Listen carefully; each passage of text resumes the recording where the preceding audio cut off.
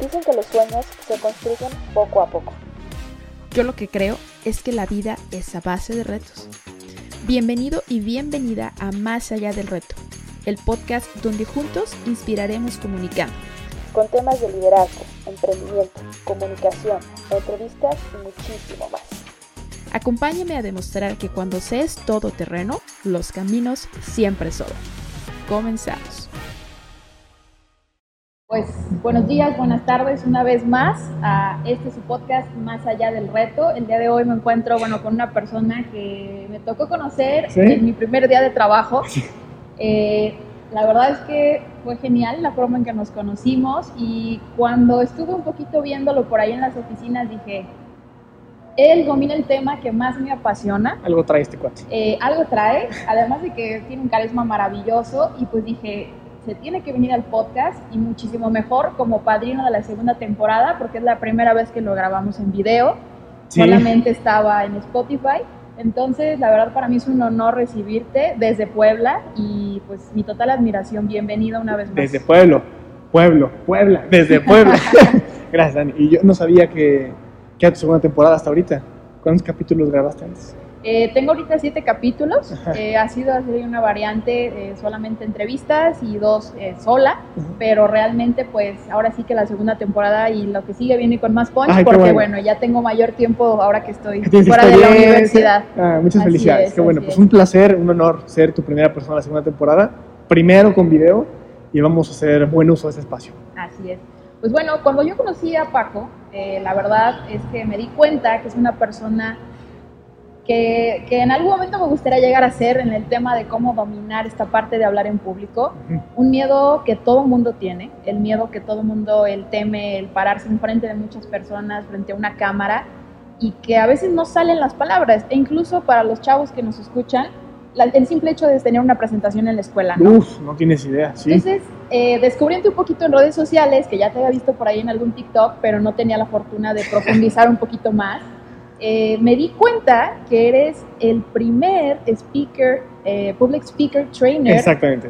Aquí en Latinoamérica Latina, ¿no? Entonces, ¿qué significa para empezar ser esto tan grande? Que la verdad desde mi punto de vista no lo conocía, pero ¿qué significa para Paco Martínez ser eso? Bueno, mira, para Paco Martínez no tengo ni idea, porque yo soy Paco Benítez, pero ese error de no te preocupes, nos podemos poner nerviosos. Ahí en la empresa me cambiaron el nombre, ¿te acuerdas? ¿Estuviste en la capacitación? No. Bueno, es para que sepan, en la empresa tuvimos una capacitación. Ok. Y a una persona tocaba hablarme a mí. Estaba súper nervioso el cuate, sus manos y todo, y me dijo Benito. Okay. ¿De dónde sacó Benito? Nada que ver, o sea, bueno, entiendo por Benítez. Se mamó, o sea, le dije mi nombre y todo, se mega mamó. Y yo entiendo que los números traicionaron. Entonces entiendo que lleguen a traicionar un poquito, pero dime Paco, ¿para qué me pidió? No tiene sentido. Paco, muy bien. ¿Pero qué significa que el Public Speaking Trainer ser el primero? Así porque no es que sea el número uno, es más bien soy y me considero el primero. Y no soy gigantesco, ni mucho menos. Un día lo llegaré a ser, razón por la que vine aquí y fui a la empresa en la que empezaste a trabajar para empezar a entender un poco más cómo funcionaba. Claro. Pero significa para mí llevar un estandarte, llevar una batuta, una antorcha de un mensaje que tiene que ser comunicado, pero que nadie se atreve a hacerlo, o nadie ha identificado que así se hace. Hay una escuela que conocemos que inventó Aristóteles, que crea Aristóteles, que es la oratoria, y luego la oratoria pues nace sin electricidad, nace sin internet, nace con las plantitas aquí, en los lugares, en la plaza, para poder tener mejor autoridad. Sí, yo entiendo que hace 2000 años funcionaba. Genial. Y hace 200 años también funcionaba con Dale Carnegie en este mundo corporativo y mucho más, vamos a ponerlo burocrático, claro, aburrido y gris. Rígido, ¿no? Rígido. En el mundo de hoy, la empresa en la que estás, en el mundo, ¿quién usa traje? Nadie. La neta, yo me sentí súper fuera de lugar el primer día que llegué a trabajar porque yo iba no tan formal, pero cuando los vi a todos súper relajados con tenis, todo tranquilo, dije, súper padre. En las juntas de Zoom que vas a tener, hola, muy buenas tardes, muchísimas gracias por la presentación, agradezco que... No, eso jamás va a pasar ahí. Van a llegar y qué bueno que se conectaron, no digan, a ver, ¿qué cuentan? Va a ser mucho, mucho más casual y esa es la razón por la cual tienen el tamaño que tienen ahorita.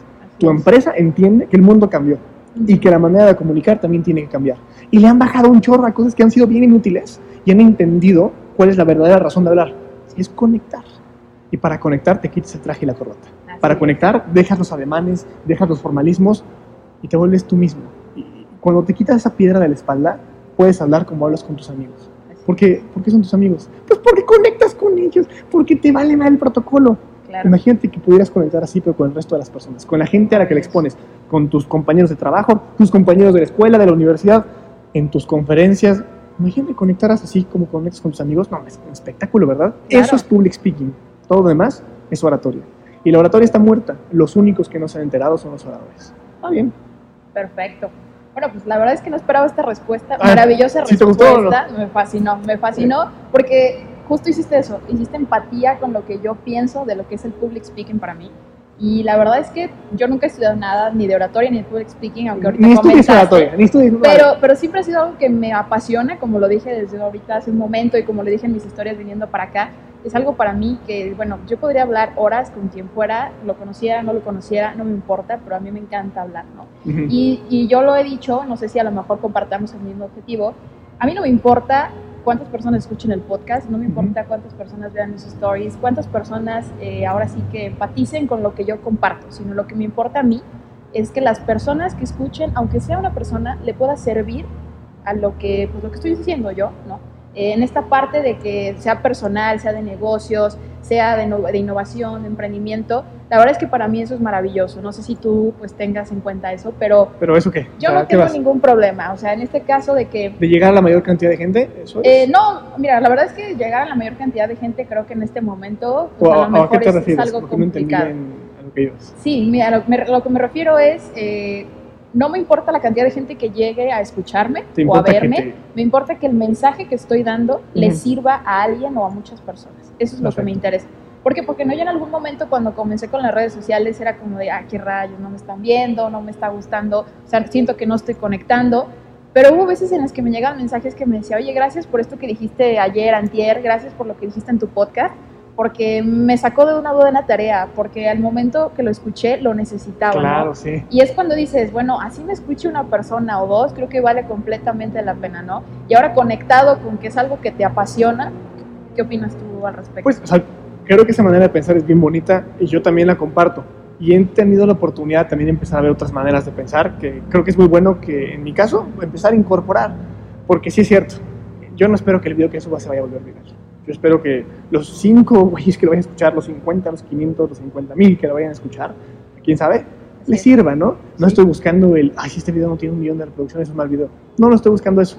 Pero también he entendido un poco que cada canal de comunicación, porque ahorita hablamos pues, de redes, somos como encantadores, imagínate que somos como encantadores de serpientes, o sea, tenemos varias serpientes, vamos a poner así, no es porque la gente es serpiente ni mucho menos, pero no tienes la idea del hate, que me aventaría una gran cantidad de hate por no entender ese mensaje. Qué bueno que sí tienes la analogía y no te la tengo que explicar, no sabes qué. Vale. Pero qué padre que pudiéramos tocar la melodía y que saliera la serpiente que nosotros queremos que salga. Y lo mismo pasa, y lo he entendido los últimos días, razón por la que he estado aquí una semana, con las redes sociales. Tocamos una melodía bien bonita, que le sirve muchísimo a las personas. Y qué padre que pase esta persona atrás de nosotros y nos diga, oye, qué bonita está la canción, me gusta muchísimo. Y si pudiéramos tocar la melodía que se necesita para sacar esa serpiente del cesto, que es hablar el mismo idioma que la red social necesita, podríamos llegar a muchas más personas. Así es. Que podrían, deja tú felicitarnos o lo que sea, que les sirve ese contenido. Porque por alguna razón llegó. Sí, así es. Pero no estamos llegando a la cantidad de gente que podríamos llegar. Y no es cambiar la manera de hablar, es entender cómo se comunica en esa red. Así es. Y cuando lo empezamos a entender, entonces podemos ayudar a muchas más personas y podemos hacer lo que realmente queremos hacer. Yo creo que este trabajo que estás haciendo valdría la pena que lo escuchen muchas personas y me daría coraje que solo fuera una, vamos a poner entre comillas, porque qué bonito que no fuera una, que le pongas varios ceros a la derecha y que los ayudes a todos. Entonces entendamos cómo tocamos la flauta para cada cesta, entendamos cómo hablar a cada canal de comunicación, entendiendo que no buscamos ese número, pero que sí debemos tocar cada melodía para ojalá llegar a un número muy grande. Así es. Bueno, y ahora que ya estamos hablando un poquito de redes sociales y demás, ¿qué opinión tiene Paco? ¿De qué? De toda esta parte en que las personas suben cualquier tipo de contenido intentando comunicar algo, pero que realmente tal vez no tienen un objetivo de trasfondo. O sea, es decir, simplemente lo hacen por hacerse virales. ¿Crees que eso tenga pues, algún objetivo, a lo mejor como el que tú estás buscando, como el que estoy buscando yo, como el que busca Yusef? No lo sé. Yo creo que se vale, por supuesto, que lo hagan, qué padre y ojalá que tengan mucho éxito. Si no tienes un objetivo para hacer las cosas, vas a tener el resultado que estabas buscando, pero no vas a saber qué hacer con eso. Y eso es un problema. Porque ¿qué pasa cuando llamas demasiado la atención? Tienes un chorro de ojos encima de ti y no sabes qué hacer con ellos. Esa presión te va a terminar matando, vas a terminar cometiendo una estupidez o vas a estar en un escandalito. Algo va a pasar porque no sabes administrar eso, porque no sabes ni para qué lo querías. Hay un chorro de gente, le preguntas a los chavos, ¿qué quieres ser cuando seas grande? Quiero ser influencer. ¿Qué significa? ¿Quién chingado sabe? ¿Quién sabe? Pero ganan mucho dinero y están famosos, exactamente, ¿no? ¿Cómo lo hacen? O sea, ¿cómo ganan dinero? ¿Quién sabe? Hay cursos de cómo monetizar tus redes sociales. O sea, hay gente que tiene que pagar porque ya tiene esos seguidores y no sabe qué diablos hacer con ellos. Y el chavito que no los tiene, yo tampoco los tengo por sepan, pero el chavito que no los tiene, quiere generar eso. No tiene ni idea, ni el influencer sabe qué hacer. ¿Sí? Entonces, qué difícil es eso, porque se nos vende esto, lo compramos y no sabemos qué hay detrás de él. Y no sabemos ni cómo administrarlo. Entonces, es bien importante tener una razón por la cual estás haciendo las cosas. Si te quieres volver viral, por volverte viral, qué padre. Pero una vez que lo alcances, esa es la pregunta que nos tenemos que hacer. Una vez que alcances ese cometido, ¿qué vas a hacer con eso? ¿Qué va a pasar, no? Entonces, ¿quieres 1 millón de seguidores? Órale, aquí los tienes. ¿Qué diablos vas a hacer con ellos? ¿Vas a querer 2? ¿Vas a querer 3? ¿Para qué? ¿Hasta cuándo es suficiente? Nunca es suficiente, está bien. ¿Pero para qué los quieres? ¿Para que te vean y ya? ¿Para sentirte importante? Pues ahí tienes un vacío emocional muy cabrón que ningún millón de seguidores va a llenar. Así es. ¿Quieres vender un entrenamiento? ¿Y quieres tener 5 millones de audiencia? ¡Qué padre! Órale, pero ya tienes un objetivo. Y es reunir una comunidad, ayudarla constantemente y ayudarles a que dé un siguiente paso con un servicio diferente. ¡Perfecto! Sí, pero si no tienes eso, si mi objetivo es tener 5 millones de seguidores para que Coca-Cola me patrocine, híjole, pues creo que está un poco equivocado, ¿no? Porque lo que quieres es vender a tu comunidad. Y creo que la gente no te sigue para que les vendas lo que sea. Véndeles tu curso, véndeles tu podcast, véndeles algo tuyo, está bien. Pero si eres un ciberedecán, si eres una persona que te pones un traje y el logo que te pongan mientras te paguen va, pues creo que le estás viendo un poquito la cara a la gente que te sigue. ¿Por qué no te siguen por eso? Sí, no, la verdad es que hay mucho esta palabra de contenido de valor, ¿no? Y a mí se me hace súper interesante, yo creo que todos ustedes se han dado cuenta, que últimamente muchas veces el contenido de valor, vamos, ya sé, llamando a alguna cuestión de cómo hablar en público, de emprendimiento, de innovación, un tema, ¿no? Que a lo mejor, pues vamos a decir, nos pueda servir, muchas veces tiene menor viralidad. No, siempre tiene menor viralidad. Tiene menos likes, como lo quieran llamar ustedes, que una persona que abrió una coca y le explotó en la cara, ¿no? Entonces, o los videos que, y me encantan, ese tipo de videos que está el chavo, o sea, agarrando un taladro y está taladrando así una madera y lo ves en HD, 4K, así ves cómo sale un millón de reproducciones. Y dices, wow, no se necesita nada para tener viralidad. Sí, la verdad es que sí, es muy extraño y muy random. Y ahora, digo, ya tomando esto que platicamos, me gustaría saber un poquito más de Paco. ¿Sí? Ajá. El Paco que es ahorita, ¿se veía así cuando era niño? Pues no existían las redes sociales. Sí, claro, pero ahora sí a lo mejor hablando un poquito de hablar en público, ¿ese Paco era la estrella o era la persona que se le hacía fácil tener una presentación en la escuela, cantar en un talent show? No lo sé, digo, porque muchos que hablan en público, que tienen esa facilidad o que les gusta, así comenzaron. Sí. ¿Cómo comenzó Paco? No era fácil, pero tuve la oportunidad, afortunadamente, de que mi familia siempre se promovió el hablar. Hay mucha gente, hay muchas familias, yo no lo entiendo, pero entiendo que son muy tradicionales y no quieren ver cómo funciona el mundo. Está bien, yo respeto, no comparto. Nunca nos prohibieron hablar. Siempre nos permitieron hablar de lo que nosotros quisiéramos. No había temas tabús. Queríamos hablar de drogas, queríamos hablar de sexo, se podía. No queríamos hablar de eso, pues no hablábamos. Pero siempre nos escuchaban como si fuéramos los adultos de la mesa. Nunca, es que tú estás muy chavito. Es que eres un niño. Los niños no hablan. No, nada. Los niños hablan. Y cuando yo decía, el calentamiento global es terrible, tenemos que hacer algo al respecto, mi papá, estando de acuerdo conmigo, me decía, no es cierto. El calentamiento global no existe. ¿Cómo no existe? Sí, a ver, ¿cómo? Y lo que hacía ese cuate, y lo entendí años después, es cuestionarme para que yo me defendiera y para que utilizara mis recursos para poder... Y él siempre estuvo de acuerdo conmigo, pero me quería hacer repelar para trabajar una habilidad que él inteligentemente veía que yo tenía. Y en el colegio era muy similar. Ahí tus profesores eran tus amigos, la directora la conocías, era casi tu mamá. Porque como el colegio era chiquito, los grupos eran pequeños, se promovía este diálogo. Entonces, entendiendo esa habilidad, al principio sí fue difícil, pero a punta de práctica, pues de alguna manera es un poco más fácil y todos mis compañeros tenían una gran habilidad para exponer. Yo entiendo que además ese pues era como un talento mío o algo que me gustaba, yo disfrutaba pasar adelante, decir yo quiero, yo lo hago, porque a la gente le hacía reír, se interesaban, hacías cosas dinámicas, así tienen que ser todas las presentaciones. Paso a la universidad, salgo de esta burbujita del colegio, estuve desde primero de primaria, tercero de preparatoria, toda mi vida. Voy a la universidad, me doy cuenta que ninguno de mis compañeros sabe hablar. Vaya. Sí, está cañón. Claro. Todo pasan adelante y ponen todos nerviosos, Sí, se recargan sí, el sí. pizarrón, leen la presentación. ¿Cómo chingados puede ser que así? Mira, primer semestre, vale.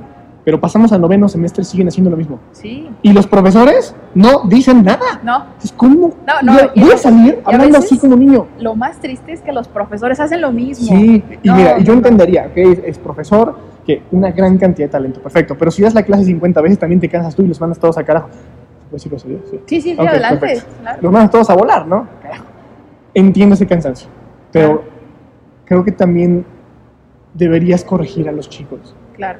para comunicar mejor. Ahora, ¿no sabes cómo comunicarlo mejor? Yo lo entiendo. Venimos de una escuela de Aristóteles, Sí. buenísima en su momento, desactualizada el día de hoy. Claro. Yo entiendo que nadie sepa hablar, razón por la cual yo enseño a hablar. Entonces tengo ese talento, siempre se promueve, quiero ser conferencista, que es lo que siempre quise hacer. El problema es que, ¿qué diablos quieres decir? Y Yo estoy en el mismo problema. eso toma años. A mí me Claro. tomó años saber qué diablos decir. Y durante ese periodo hablaba de lo que todo el mundo habla, inteligencia emocional, orientación vocacional, emprendimiento, hablaba de, pues sí, de lo que hablan todos cuando no tienen nada que decir. Perfecto, si no eres un experto, pues agarras ese tema y hablas de eso. Sí, Sin sí, ofender sí. a nadie, pues que me No, es la verdad, digo, realmente sí. Y luego de muchos años entiendo cuál es el mensaje que quiero compartir. Un mensaje que solo puedo compartir yo por la historia de vida que tengo yo. Eso es único. A Claro. huevo, y eso es lo que empiezo a compartir. Hoy no soy la persona que me imaginé cuando era niño. Hoy sí estoy haciendo lo que quería cuando era niño. Hoy no soy la persona que me imagino que quiero ser en el futuro, pero estoy en el camino. Razón por la que estoy aquí en Guadalajara es para seguir Así construyendo es. esa persona, y creo que mi Paco del pasado estaría orgulloso del Paco del presente. Eso es maravilloso. Creo que todos comparten lo mismo cuando haces una, pues ahora sí que una retrospectiva hacia contigo y te das cuenta que incluso ni siquiera años, ¿no? 2, 3 meses eres totalmente diferente a lo que eras. Creo que es algo maravilloso y algo por lo que pues todos pasamos, ¿no? En algún momento. Y hablando de este Paquito, ¿no? Ya desde primaria, secundaria y todo lo que nos comentas, ¿qué pasa con el miedo? El ¿Cuál miedo? miedo, el famoso miedo que todo mundo tiene, que piensa que cuando va a estar en un escenario o incluso en una simple presentación, Ujú, esos cocodrilos enfrente, sin ofender a nadie, se lo van a comer. ujú. Porque muchas personas dicen eso, no es que yo si me pongo, siento que me van a comer, ¿no? O sea, ¿qué Sí. pasa? ¿Ese Paquito tenía miedo o nunca tuvo miedo No, Paquito? a la fecha tengo miedo. A ver, cuando empezamos el podcast, ¿tenías miedo? Claro. Creo que el No, no miedo es cierto, natural, tenías... ¿no? no tenías miedo, tenías nervios. Ok. Es muy diferente estar nerviosa y que te traicionen los nervios y que por un momento me cambies el apellido y que no sepas qué hacer con tus manos. Eso es puro nervio. Porque ¿a qué Claro. le tienes miedo? ¿A que yo te diga algo? ¿Le tienes miedo a Paco? Ay, qué miedo, Paco. Nada. Estás nerviosa porque quieres que salga bien. Claro. Pues eso es lo que todo el mundo debería tener. Estoy nervioso porque quiero que salga lo mejor que se pueda. Tengo altas expectativas porque no quiero subir a cagarla. Estoy nervioso, me da ansiedad en no alcanzar eso. Perfecto, el miedo no se controla, ni modo, es natural. Pero la ansiedad y los nervios, afortunadamente, sí los puedes medio controlar. Y es entender la diferencia entre esos dos y saber cómo atacarlo. A la Ok. fecha, yo me pongo muy nervioso. ¿En Siempre toso, me sudo, si me empiezo a olvidar lo que voy a decir. Sí, que hay técnicas para poder contrarrestar todo eso y sobre todo contrarrestar la base de esos nervios. Pero miedo nunca he tenido. Ok. Pues bueno, se acaban de dar cuenta que lo que todos pensamos que es el miedo realmente es otra cosa totalmente diferente. Sí. Creo que toda la vida, por lo menos yo personalmente he vivido siempre en ese error de que dices, es que tengo miedo al hablar en público, tengo miedo en presentar mi tarea, tengo miedo en cualquier cosa, ¿no? Y la realidad es que justo como lo dices, ¿no? Es esa parte de que pues sí son los nervios.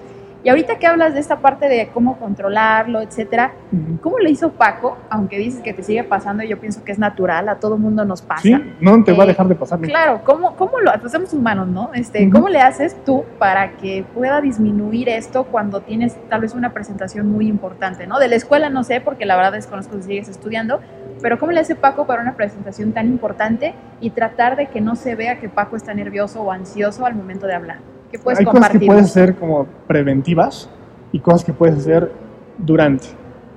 Y las preventivas es entender que los nervios son hormonales. Son la adrenalina y el cortisol. Y hay cosas que puedes hacer con la adrenalina y el cortisol. La adrenalina lo que necesita es distribución. La adrenalina es la que te pone las mariposas en el estómago. La que te hace temblar, esa es la adrenalina. ¿Ah? Entonces, la adrenalina la sentimos aquí, mariposas en el estómago. Está bien, distribuye la adrenalina, entonces ya no te está jodiendo el estómago. ¿Cómo se hace? Estirándote un poquito. Ok. un poquito. Vamos Entonces a la jalar. adrenalina dice, ¿para dónde vamos? Para el cuello, órale, para las piernas, ya, las distribuyes. El cortisol es la hormona del estrés, es la que te pone tenso y está hecha para recibir un golpazo y que no te pase nada, que no te duele en ese momento, porque estás corriendo peligro y no puedes andar flaqueando. Claro. Entonces, el cortisol se controla con la oxigenación. Y a veces cuando estamos muy nerviosos, nos pasa el... Sí. No sé qué, sí, es como... bajan las revoluciones, Y oxígeno. mete aire bien y el cortisol empieza a bajar solito.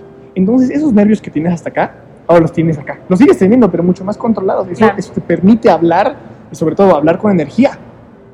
Esa es la razón por la que a veces proyecto energía. Estoy nervioso, pero lo estoy usando a mi favor. De hablarte con hueva, hablarte con sonrisa. Esto es la adrenalina del cortisol en mi cuerpo. Perfecto, pero lo estoy usando para comunicar. Ahora, sabes que probablemente si sientes nervios y miedo, se te van a olvidar las cosas, Sí. vas a divagar, seguramente vas a tener muletillas. Perfecto, entonces si tú sabes que vas a tener muletillas, bajas la velocidad. Sí. Una solución genial es bajar la velocidad cuando hablas. Así no tienes muletillas. Porque la muletilla es el espacio entre lo que sé y lo que no sé, y mientras... Le pongo algo, ¿no? Para que no se vea el silencio. Exactamente. No sé por qué hacemos eso. Yo también lo hago a veces, pero Sí. si bajas la velocidad tienes más tiempo para pensar. Sí. Entonces Correcto. puedes evitar las muletillas. Y cuando bajas la velocidad, también puedes meter pausas. Y las pausas no se notan tanto cuando estás hablando despacito. Que si vas hablando como Verónico y de repente me quedo callado un segundo, no tiene sentido ese espacio. Sí. Pero si voy hablando un poquito más despacio, me voy midiendo, no pasa nada con que te haga una pausa, se escucha mucho más natural. Sí, se entiende a lo mejor como que es el ritmo en el que tú estás hablando, ¿no? Y no se ve como que lo hiciste adrede, vamos a llamarlo O así. más bien no se nota que se te olvidó. Si vas hablando muy rápido Claro. y te quedas callado, se te olvidó. Sí. Se te olvidó. Que se me olvida lo que voy a decir, pues ten un mapa mental, ten tus bullet points presentes en algún lugar que te ayuden a servirte como de guía y así no te pierdes. Básicamente es eso, es qué te está fallando, cómo lo puedo solucionar. ¿Cuál es la base de todo eso? Estas dos hormonas. Atácalas y esto seguramente no va a pasar. Pero por si pasa, hay un plan. Sí, perfecto. La verdad es que es algo súper curioso ahorita que lo mencionas porque, digo, no sé si tenga algo que ver. A ver. Cuando yo comenzaba a pues, hablar en la escuela, que me tocaba hacer alguna presentación, que era como tú, que ya vamos a hacer esto, yo quiero, ¿no? Y decía, no sé qué voy a decir, pero yo le quiero entrar, ¿no? Ajá. Y me pasaba mucho que tomaba el micrófono y me temblaba la mano. O sea, me temblaba la mano y no la podía controlar y decía, es que, ¿qué hago? Entonces, bueno, lo único que comencé a hacer es agarrarlo con las dos manos. No. Pero me di cuenta que eso no era lo adecuado. Aparte, yo me sentía incómoda, ¿no? Entonces, en algún momento, en algún lugar vi, alguien me dijo, llévate algo en la mano, apriétalo y vas a descargar un poquito a lo mejor esa parte. Me ha funcionado, sí, pero igual hay otras cosas que debo trabajar, ¿no? Entonces, ¿qué pasa con eso? ¿Es algo relacionado o por qué dices ese no del Bueno, porque no tiene sentido que hables así, a menos que estés cantando. Pero si no, Sí, si no te ves tensa. sí, claro. Y no pero- tiene nada de malo estar tensa. Lo que tiene de malo es que te perciban como tensa, Sí. que te perciban nerviosa, porque seguramente tú quieres proyectar otra cosa. Sí. O sea, no es que no quieres que se enteren, pero ¿de qué quieres que se enteren? Seguramente quieres que se enteren o quieres proyectar pues, seguridad, emoción, felicidad o tristeza, enojo, lo que sea, pero estás proyectando nervios. Sí. Eso no permite que se proyecte todo lo demás. Ok. Entonces, por eso el no, porque eso. Ahora, algo en las manos es una excelente idea, mientras no puedas jugar con él. Claro. Por ejemplo, si a mí me das un plumón, pues yo voy a estar con mi dedo. O si fuera una pluma, si fuera una bolita. Si es el micrófono, pues lo aprietas bien chingo de fuerte, no pasa nada, la gente no se entera. La otra mano los es para hablar, pero aquí la rompe. Entonces el micrófono sirve para descargar Ok. esa tensión. Que en el mejor de los casos no utilizas estos, utilizas unos como estos, o más Claro. bien no. Pero Sí, sí. entendiendo esa parte, el micrófono es buena idea. Ok. Yo recomiendo no tener nada en las manos nunca, porque las manos se Ok. utilizan para hablar, para acompañar tus palabras, no para declamar, no para Ah. en semicírculo. No, realmente, pues creo que el uso de las manos, digo, desde mi perspectiva sale natural, ¿no? Es Tiene que como- salir natural, pero es más natural, o más bien, y es más natural cuando podemos controlar esos nervios y se pueden usar para hablar. Ok. Pero cuando no sabemos qué hacer con ellas, pues también vamos a recurrir al famosísimo la pirámide invertida, o tenerlas aquí, o tenerlas acá, o acá, o acá. Y eso no te permite usarlas. Digo, ahorita me estás escuchando, no hay pedo. Pero cuando hablas, las separas. Sí. Si estuvieras muy tensa, probablemente me hablarías todavía aquí. Que no pasa nada, estamos aquí en corto. Sí, sí. Pero si las acompañaras, pues el mensaje me llegaría mejor y yo me sentiría mucho más tranquilo. Ok. Porque solamente cuando estás seguro, cuando estás tranquilo, te permites abrirte y permites usar esto. Si las usas, me reflejas la seguridad. ¿Qué es lo que quieres reflejar? Claro, No esos nervios con el micrófono. claro. Perfectísimo. Bueno, creo que ya se nos está acabando un poquito el tiempo, pero tengo una pregunta que... ¿Última pregunta o...? vamos a llamarla como última pregunta, pero en esta parte a lo mejor de estos conceptos que a lo mejor podrían las personas preguntarse al momento de hablar en público. ¿Qué tan bueno o qué tan malo es tener una presentación muy gráfica, o sea, muy, muy visual?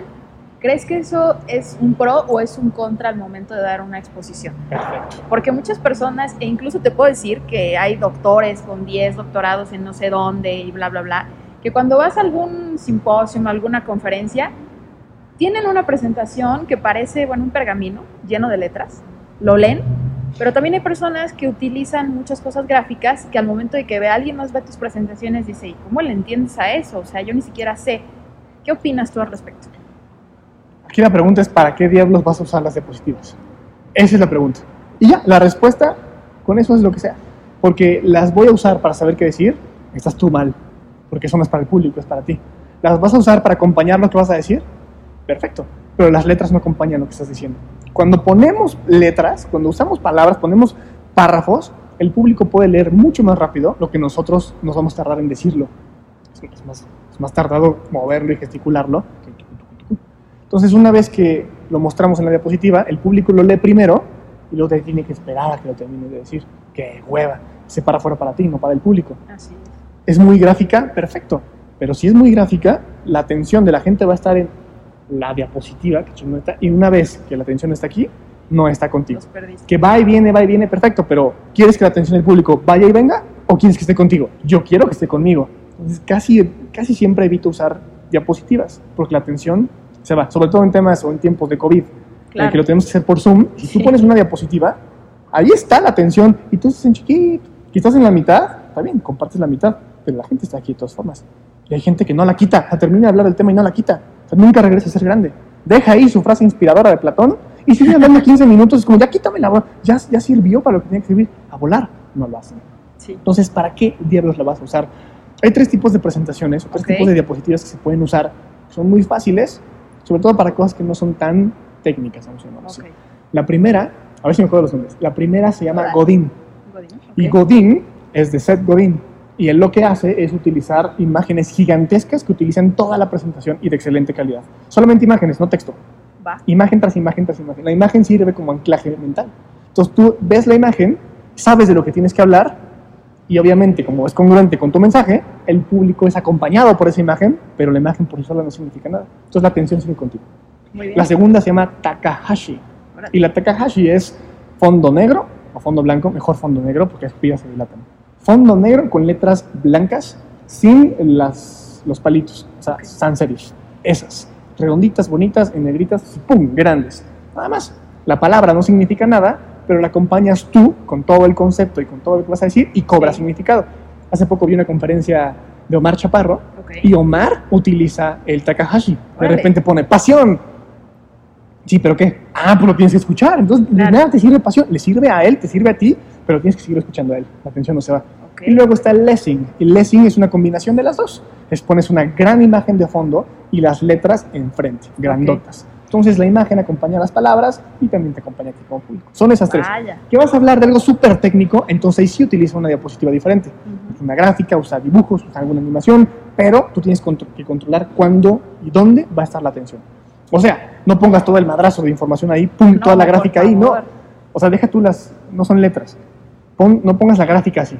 No pongas los monitos ahí, no. Velos haciendo aparecer uno por uno para que tú sepas en dónde está la atención de la gente. Si pones la diapositiva de madrazo, yo público, pues voy a ver lo que quiera y yo solito voy a intentar entenderla antes de que tú me la expliques. O sea, me vas a perder un rato porque voy a estar ahí como detective.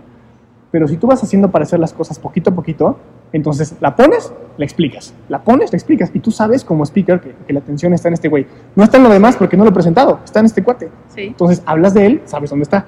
Siguiente, ya no está en el primero, ahora está en el segundo, y así. Y una vez que los elementos están presentes, ahora sí juegas con ellos y nos explicas el concepto. Pero ya controlaste la atención. Interesante.